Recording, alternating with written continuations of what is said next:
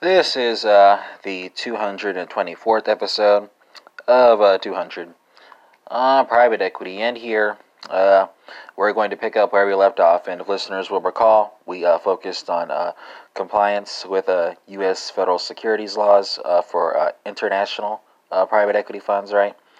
And now we're going to be talking about private equity interim consortium agreements, right? So more fun. So in the private equity context, a consortium deal occurs when a fund teams up with one or more additional funds, usually a competitor, to purchase a target or the target's assets. So in leveraged buyout LBOs, right, the funds will form an acquisition vehicle to obtain the target with a combination of equity financing from the funds and debt financing from banks and other sources. Consortium deals allow funds to increase the amount of available capital while taking on less risk and achieving enhanced access to debt financing.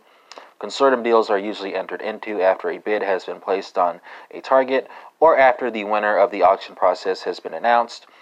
Funds enter consortium agreements to outline the terms of definitive post-closing investor agreements, ensure compliance by all members, regulate publicity and ensure confidentiality, agree on the details of fee and expense sharing, set out the responsibilities of the financial, legal, and accounting consultants to each parties, provide for exclusivity to facilitate information sharing, confirm the transaction structure and relative equity contribution, and determine governance and decision-making between the signing and closing of the acquisition. The interim consortium agreement will set out the terms that the investors agree to work together on, include term sheets outlining how the investors will manage and sell the target or initiate an IPO for the target, and will expire once the target acquisition is completed. Once the interim consortium agreement expires, the terms of the definitive investor agreement will begin to apply. The agreement typically will also address how decisions affecting the purchase price, acquisition agreement terms, consent and waiver grant process, closing condition satisfaction, debt financing terms, management equity incentive programs, and equity commitment letter enforcement will be made. This decision-making framework should provide a functional lead, right? Not only for the interim process between signing and closing, but also it should provide guidance for the firm after closing, because at the very least, the decision-making framework established in the consortium deal will be replicated once a permanent consortium agreement is adopted. Here, it is common for investors to be given rights that are proportional to the amount of equity that they commit to the transaction. For each fund to invest an equal amount of the consortium deal, and for a supermajority to be required to make decisions affecting the acquisition vehicle. In most instances, the contract will also provide minority investors with limited consent rights regarding purchase price changes, waivers of a closing condition, or actions that have a disproportionate adverse impact on a particular investor. The majority investor, though, often has a contractual right to proceed with an action over a minority investor's veto by removing the minority investor from the transaction and refunding its equity contribution. Here, the investors to the project will be given an opportunity to take the removed investor's share, and any remaining deficit will be filed with the funds from outside investors who are brought into the deal.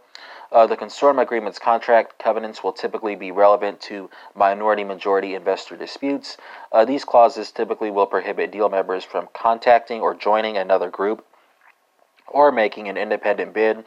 There are prohibitions that restrict deal members' use of confidential information covering transaction structure alternatives. Terms will also extend to financing agreements, bidding strategy, and business plans to achieve operational efficiencies. They'll extend to provide member recourse against non-consortium members for any liability caused by a member's failure to provide complete or accurate information. They'll extend to allegate liability under SEC rules for misstatements or omissions included in the disclosure document based on information provided by a consortium member. They'll provide for legal, accounting, and consultant expense pooling. They'll allocate expenses among consortium members. They'll require certain actions and efforts from deal members if regulatory issues arise. They'll set out voting obligations for deal members. They'll cover termination fee contributions. They'll ensure coordination on public communications and the accuracy of released information as well. Interim consortium contracts also prevent deal members from contacting or joining another group of private equity funds to bid on the target. There are prohibitions that continue, and they continue to apply to non-consenting investors after a future removal from the deal. They require deal members to meet the best effort standard and take the actions that the acquisition vehicle is required to meet. They require deal members to take action on regulatory issues specific to a given dealer to prevent the matter from jeopardizing the entire transaction. They have investors agree that they will modify or eliminate governance rights either at the request of a regulator or the request of other investors, and they permit the deal members to remove a party from the transaction if the members conclude that removal may resolve a regulator's objections to a transaction, right? When it comes to debt financing, it is more common than not for the consortium contract to specify the obligation of the lead investor, the rights of other investors to withdraw from the deal if the final financing terms are not acceptable to them, and the fact that the acquisition vehicle will obtain the financing set out in the debt commitment letter according to the terms of the debt commitment letter itself or on modified terms, right? So after the interim consortium agreement is complete, fund management will turn to negotiations on the investor agreement and management equity incentive programs. The former will usually take the form of a stockholder agreement and a registration rights agreement or a limited liability company operating agreement. Here, the negotiated terms will be summarized in a term sheet attached to the consortium agreement, along with a contract covenants requiring the fund members to negotiate definitive agreements consistent with the term sheet.